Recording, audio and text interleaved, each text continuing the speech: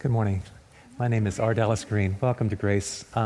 Knowing we be in an election season and believing we need to pray, I chose to do a 7-part series entitled, Lord, Teach Us to Pray. But unpacking this powerhouse prayer, the Lord's Prayer of the last 5 weeks, this is our 6th week, and today we talk about, Lord, deliver us from evil, a prayer for rescue.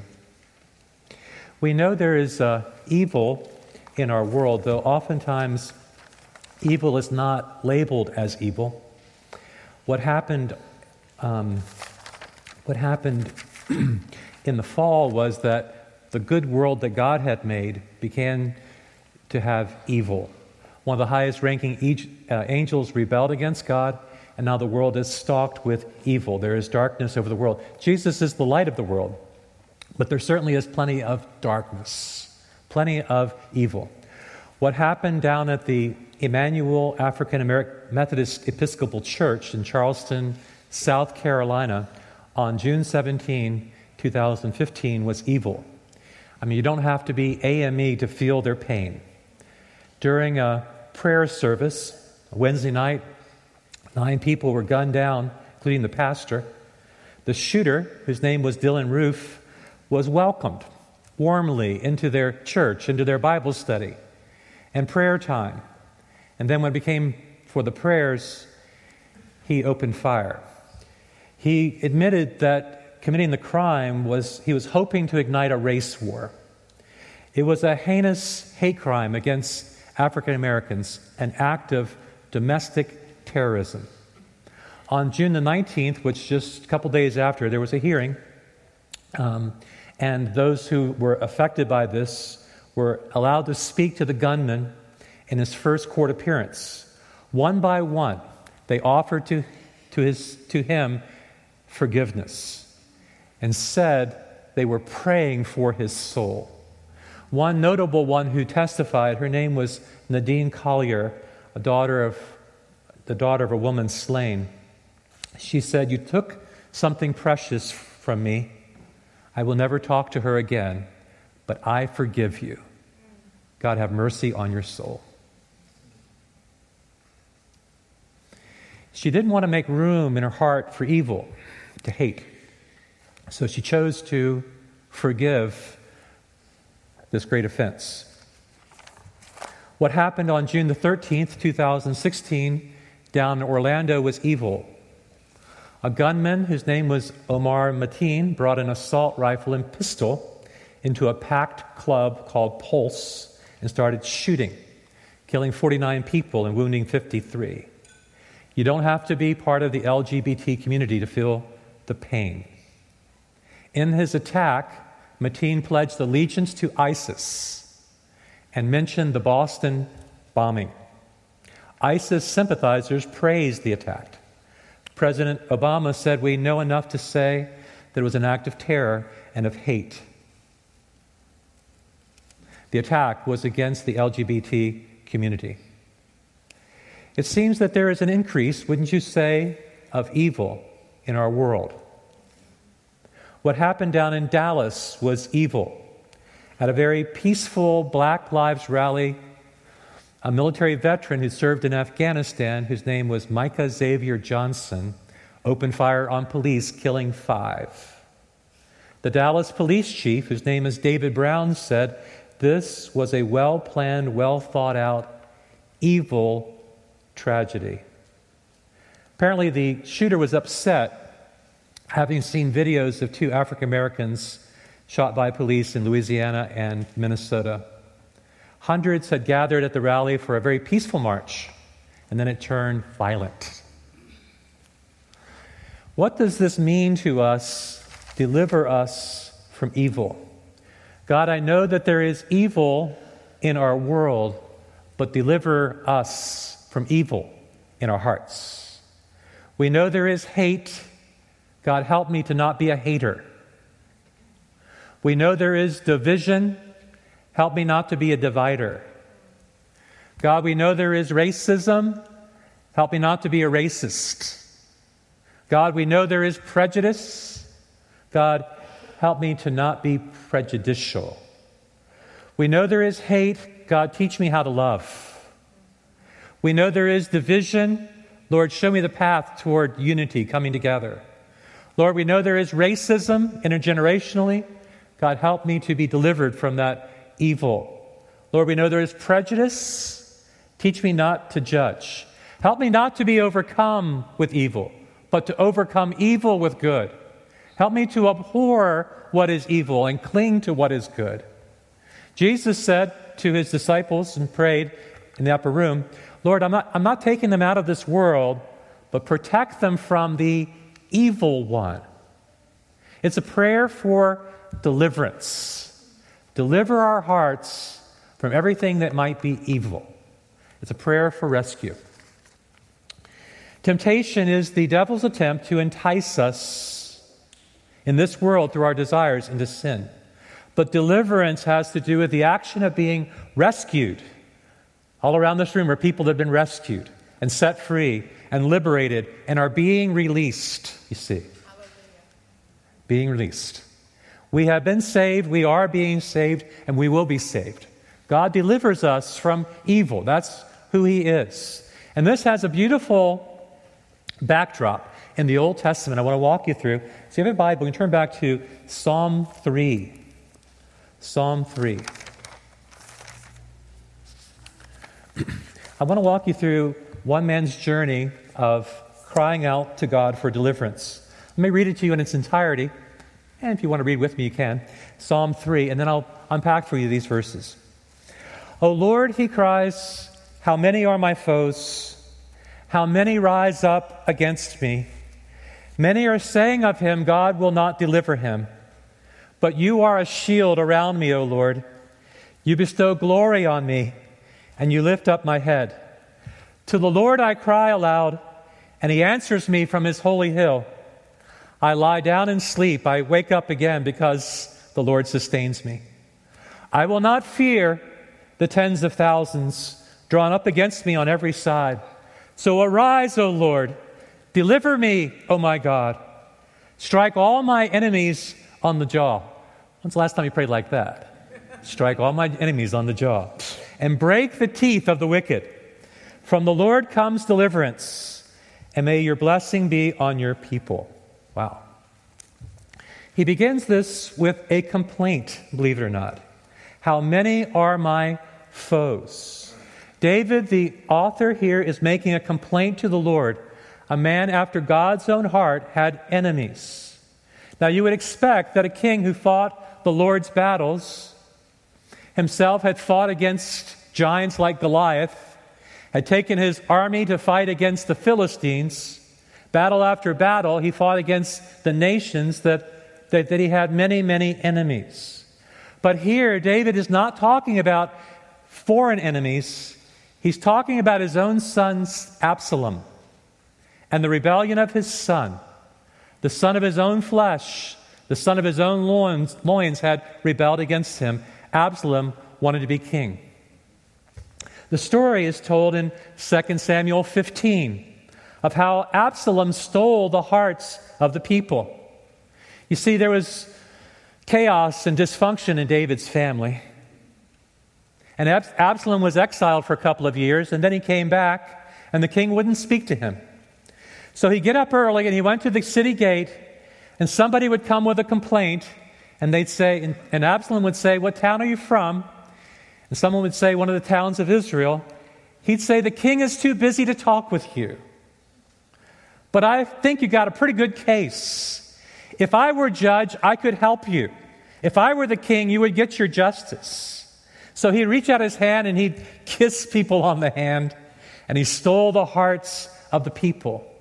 And now David would leave Jerusalem to go into exile with his family and his faithful few, and Absalom would take over power. And David was lamenting, Lord, how many are my foes? Strikes me that any relationship can turn antagonistic. People can turn on each other. I've seen brothers raised in the same family who ate food at the same table. When their parents pass, begin to fight over inheritance. They question the distribution of his assets, feeling their portion isn't fair. Oh Lord, how many are my foes? I've seen marriages go awry. A husband says, I don't want to be married to you anymore. I have somebody else. I want a divorce. Now the law requires a 50-50 split, but the husband's been squirreling away money. And now they become adversarial, not talking to one another, but talking through attorneys. Oh Lord, how many are my foes? I've seen young people step into a lifestyle their parents don't approve of. They try to speak into it, and their son, daughter cuts off communication. They don't want to talk anymore. The parents feel dissed. The kids feel judged. Oh Lord, how many are my foes? This was the situation that David found himself in, that there were many adversaries rising up against me. He says his second question, Lord, how many rise up against me? Absalom had started a movement. And when David was leaving Jerusalem, there was a guy named Shimei. Remember the story, Shimei? And Shimei cussed David, cursed him, kicked up dust in his face, threw stones at David. So what he's saying is that there is enemies. My troubles are enlarged. My son has turned against me. My enemies have been multiplied. I believe that David was dealing here with a broken heart and the question of how would he function given the fact that so many turned against him. And then not only that, there was some trash talk about David. Look at verse 2. He prays, many are saying of me, God will not deliver him. You could be yourself this morning under attack. You know, God allows trials and tribulations to come, but Satan always uses these trials to try to tempt us and destroy us. And some may be saying to you that God will not deliver you. There is no help for you. There is no help for him in God. There is no help for her in God. This is the voice of the enemy. This is the voice of unbelief, the voice of accusation. You could be yourself in a battle with cancer, and people are saying there is no help for him, there is no help for her.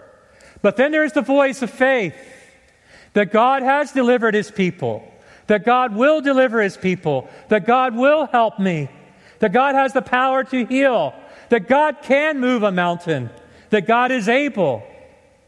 You see, we all fight battles, and we hear the various voices, and many of those voices are negative voices, not the voice of God.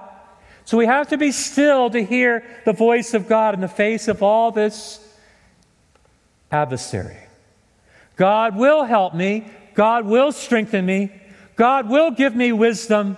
God will give me the grace to persevere. God will help me in this situation. Therein is the counter voice to the voice of unbelief. Notice what David does after he complains. He says these words, but you are a shield around me, O Lord. Oh, I love this. David expresses his confidence in the Lord. You see, David had carried many a shield into battle. And now the enemy's coming against him with their arrows, if you will. And David is defending himself with his shield and saying, the Lord has become to me my shield. I know the battle I am in. I know the fiery arrows that fly in my direction. But this shield protects me from attacks from the enemy. The shield wards off the fiery arrows and protects me from the attacks. And then he says, God, you are my glory. All that David knew now was contempt and scorn. He was leaving Jerusalem in disgrace. It actually reminds me very much of, if you remember, Richard Nixon. There he was at the pinnacle of his career, the height of success, President of the United States of America, and then a scandal erupted about him. What he said appeared on the headlines of newspapers. Journalists, parsed out every nuance of what he said. He had a limousine waiting for him, a private jet, Air Force One. But then he left office in humiliation. And now David was leaving Jerusalem humiliated. But he said, God, you are my glory. David was driven from Jerusalem, but now he's saying that God would bestow glory upon him. He looks to God by faith to give him glory. Oh, for grace to see the future glory in our present shame. Paul, reflecting on this, said, I consider that the present sufferings are not worthy to be compared with the glory that will be revealed in us. And you lift up my head, he says, though I hang my head in sorrow. Soon I will lift my head with joy and thanksgiving. There is a defender for the defenseless. There is a glory for that one despised. God lifts his head. So if you walked into this place with your head bowed low, it's the Lord who lifts up your head. Amen. I will look unto the hills from whence cometh my help. My help comes from the Lord. Only God can save our nation. So we look to the Lord for salvation. And then his comfort. His comfort.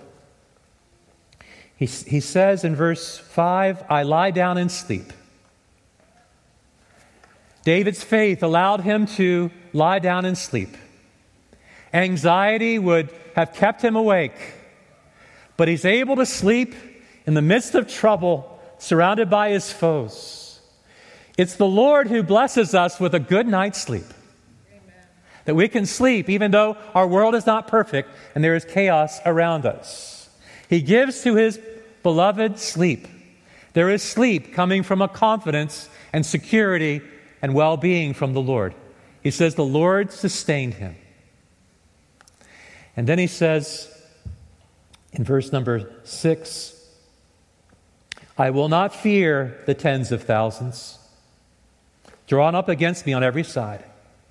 He does not underestimate the size of the enemy, but he figures that there is more of God for him than the enemy that is against him. They may be many, O Lord, but I am not afraid. I just want to tell you that God has not given to us, brothers and sisters, a spirit of fear, but of power and love and of a sound mind. I will not fear the enemy. I am not governed by a spirit of fear. But notice this cry. I love this part in verse 7. Arise, O Lord. Deliver me, O my God. My only hope is in the Lord. Those who put their hope in him will not be disappointed. If God would arise, we would be delivered. All would be well. And that's this one. Strike all my enemies on the jaw and break the teeth of the wicked. Now, over the centuries, Christians have gone to this psalm to learn how to pray. So David is just being honest with the Lord. They're talking smack about me. Why don't you smack them down, God? Right? I hear such evil things come out of their mouth. Why don't you just punch them in the face? It's a real honest prayer. God, just close their mouths that are talking evil about me. And then David says these words, from the Lord comes deliverance. Do you believe that God can deliver you? Yes. Do you believe that God has delivered you? Yes. Do you believe that God can deliver our nation? Yes. Salvation belongs to the Most High God. He calls us by his sovereign grace. He quickens us with his Spirit. He keeps us with his power. And notice the insertion there at the end of Selah. That means be quiet and still and meditate on this. From the Lord comes deliverance. Not from the political comes deliverance. Not from the economic comes deliverance. Not from the educational comes deliverance. Not from the material, but from the Lord comes deliverance. Our God is a saving God. So, what would I say to you about this? First off, be honest with the Lord about your battle. God wants you to be honest. What David does here is complain. He's bringing to the Lord a complaint. How many are my foes? How many rise up against me? You can cry out to God about what is going on in your life. You can complain to God about your situation. You can be honest and tell Him how you feel. You can say, Lord, it feels as if they have turned against me. It seems as if they're ganging up on me. Be honest with the Lord about your battle. Secondly, in the midst of the battle, remember who God is and pray. God isn't against you. God is your shield. You know what a shield does? A shield defends and protects. He's protecting your life. God treats people with dignity and respect. Therefore, He bestows honor and glory upon them. Man may try to strip you of that honor, but you are created with glory and honor by God. And God lifts up your head. He doesn't want you feeling defeated or ashamed or humiliated. He lifts up your head. To the Lord I cry aloud. I believe God can help me. I can't fix it. So I surrender the situation to you, oh my God. Number 3, lay the situation at the feet of Jesus. Now, I cannot overstress this one to you about the situation you are in of laying it at the feet of Jesus. Because Jesus is the King, and we can lay any situation at His feet. A friend of mine had a huge problem, and he worried about it both night and day. And I asked him, I said, have you prayed about it? He said, well, I haven't slept well for a month, but there on the pot one night, he decided to surrender this situation to God. And God gave him a peace, and he slept that night through, and the next morning he actually woke up with a resolution. You see, I lie down and sleep, and I wake up and the Lord sustains me. I will not fear the trial. I will not fear the test. I will not fear the opposition. And then believe the Lord delivers. The Lord delivers. There was a man whose name was Daniel. Daniel was in Babylon. Some of you are God's man in Babylon. Some of you are God's woman in Babylon. And he resolved in his heart that he would not defile himself. And God delivered Daniel time after time. And his 3 friends, Meshach, that one, those guys, yes. Meshach, can't say. Yeah, and Abednego, right. Those guys, yes. He delivered them all, right? They said, our God can deliver us. We're not going to bow down to you, O King. So you may be saying like, okay, Pastor R, very good, Psalm 3. But how are we to view our lives? How are we to get into this fight? Ephesians chapter 6. Spiritual warfare. Finally, Ephesians 6:10. Finally, be strong in the Lord and in His mighty power. Put on the full armor of God so you can take your stand against the devil's schemes. For our struggle is not against flesh and blood, but against the rulers, against the authorities, against the powers of this dark world, against the forces of evil. Let me make some comments to you. First off, we are in a war.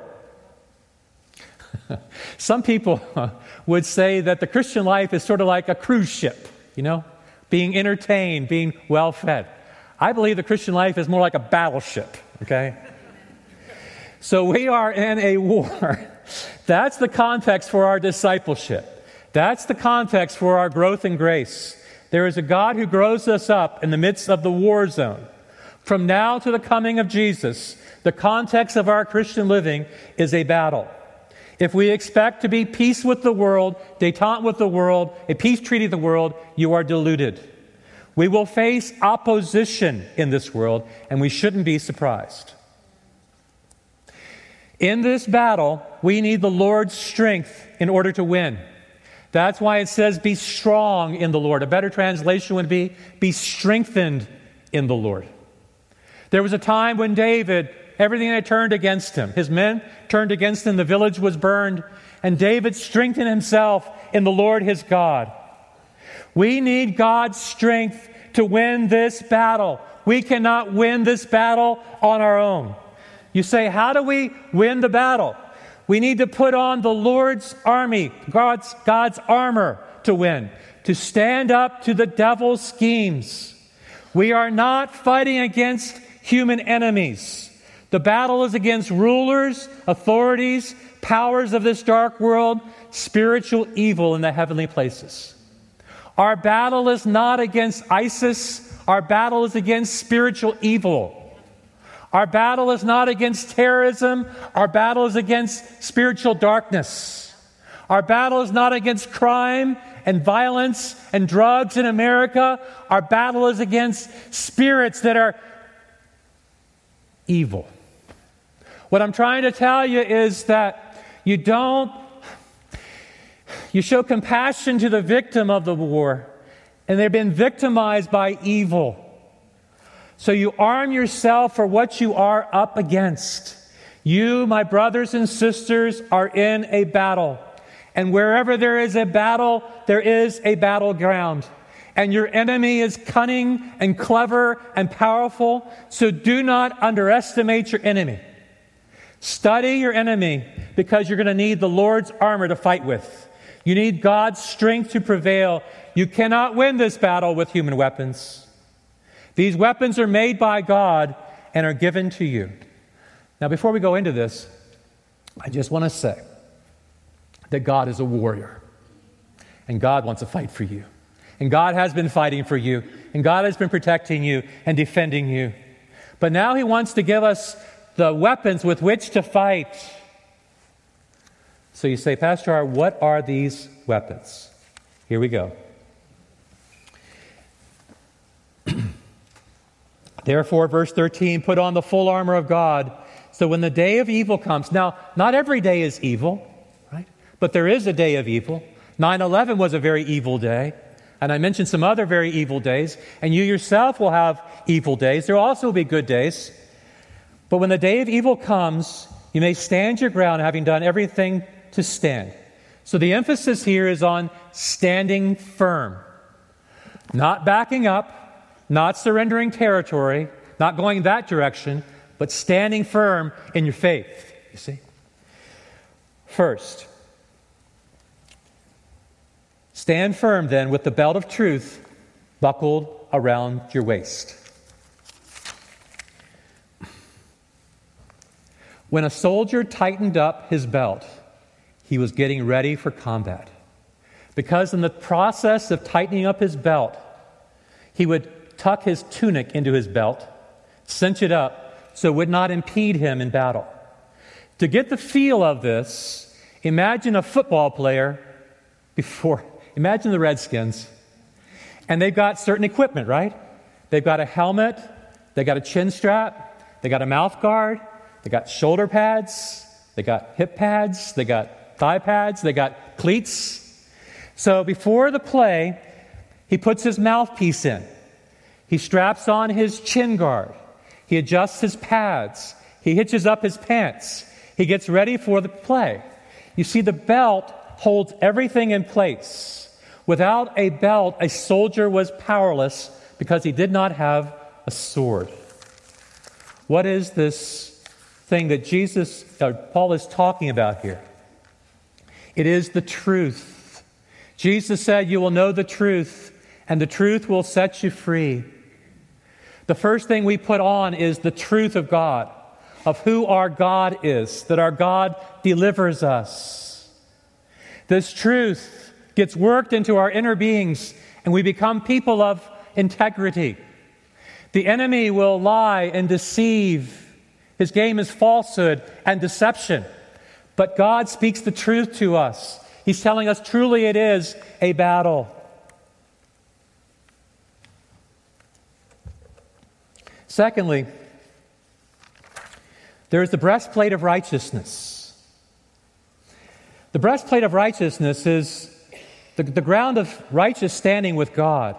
You see, your acceptance. You have been imputed righteousness through Jesus Christ. See, there's three different kinds of righteousness. There's a self-righteousness, an imputed righteousness, and imparted righteousness. Some are trying to earn their righteousness by what they do. So, for instance, the Buddhists are saying, if you are a good Buddhist, you adhere to the teachings, you now are earning your salvation. Or a Muslim would say, if you adhere to the teachings of Islam, of Muhammad, you are earning for yourself your salvation. We believe that Jesus Christ himself is righteous. He who knew no sin became sin, that we might become the righteousness of God. That when we believe in Jesus, his righteousness is imputed to us. But now we begin to live a righteous life. And the breastplate of righteousness protects our heart, our emotions, against the attacks of the enemy. The enemy will attack, saying to you, you feel like a failure. Your growth has been so slow. You're aware of your own shortcomings. You feel that God is angry with you. You feel a sense of guilt that God is distant. This is a satanic attack, a means of opposing and destroying what God has done for you. So we put on this breastplate of righteousness. There is the belt of truth that we cinch up. There's a breastplate of righteousness we wear. And then there is the gospel of peace. Your feet are shod with the gospel of peace. Physically, our feet provide balance to the entire body. When our feet are injured, we find it difficult to move. Although our feet are a precious part of our body, they are often neglected, overlooked, until something happens to them. We want to protect our feet from harm. Now, some of us see our shoes as more of a fashion statement, right? Right? I wear my shoes because they look good. But the purpose of shoes is to give your feet protection. The Roman soldier wore a sandal-type shoe in battle studded with nails. The sandal pierced the ground to give him stability. The gospel of peace settles us and strengthens us and stabilizes us. You see, we have received the peace of God. So no matter what situation we go into, we shod our feet with the gospel of peace to bring peace in that situation. I really want to be a peacemaker in this situation. And so the Lord gives us peace. And then we take up this shield of faith with which we extinguish all the flaming arrows of the enemy. The shield was about the size of a door. It fully protected the warrior in battle. The shield was the first piece of armor to come in contact with the enemy. When the enemy attacks, we protect ourselves with the shield of faith. Soldiers would dip their arrows in combustible fluids so their arrows would burn wherever they hit. When the enemy shoots his fiery darts, soldiers covered themselves with his shield, often soaked in water, and when the arrow hit the shield, it went sss. It would fizzle out. See, the enemy is relentlessly attacking. He's like a roaring lion looking for someone to devour. So to win this battle, you have to soak your mind in the Word of God. It will give you a confidence in faith to quench every attack. And the helmet of salvation. Oh, I love this part. The helmet of salvation that protects our mind, our thoughts. You see, the battle often is in the mind, and the enemy will attack our minds. They wore this helmet to protect their mind from the attacks of the enemy. Leroy Imes, if you know that name, he was a founder of the Navigators. He was involved in an attack in a Pacific island on an amphibious assault vehicle. And it underwent attack from the enemy. It took a hit in the side. And he and his men were thrown out into the water and had to scurry on the beach. He found himself in a foxhole. And a sergeant came up to him and said, "Leroy, are you okay?" He said, "Yeah, I think I'm fine." He said, "Leroy, what happened to your belt?" You see, they had to wear a belt. That's where their ammunition was and their canteen. And their weapon was carried in the belt. And the belt was knocked off in the explosion. And then he said, Leroy, where's your gun? He said, oh, I don't know. I guess I must have lost it back there. He didn't have a belt. He didn't have a gun. And he says, and where's your helmet? He said, I guess I lost my helmet too. You see, in the midst of the battle, you're going to need all this armor to protect yourself. You're going to need something on your head to protect your mind. You're going to need truth around your waist. You're going to need a weapon, which is the sword of the Spirit, the very Word of God. You know, Jesus underwent 3 attacks from the enemy, and each time he defended himself with the Word of God.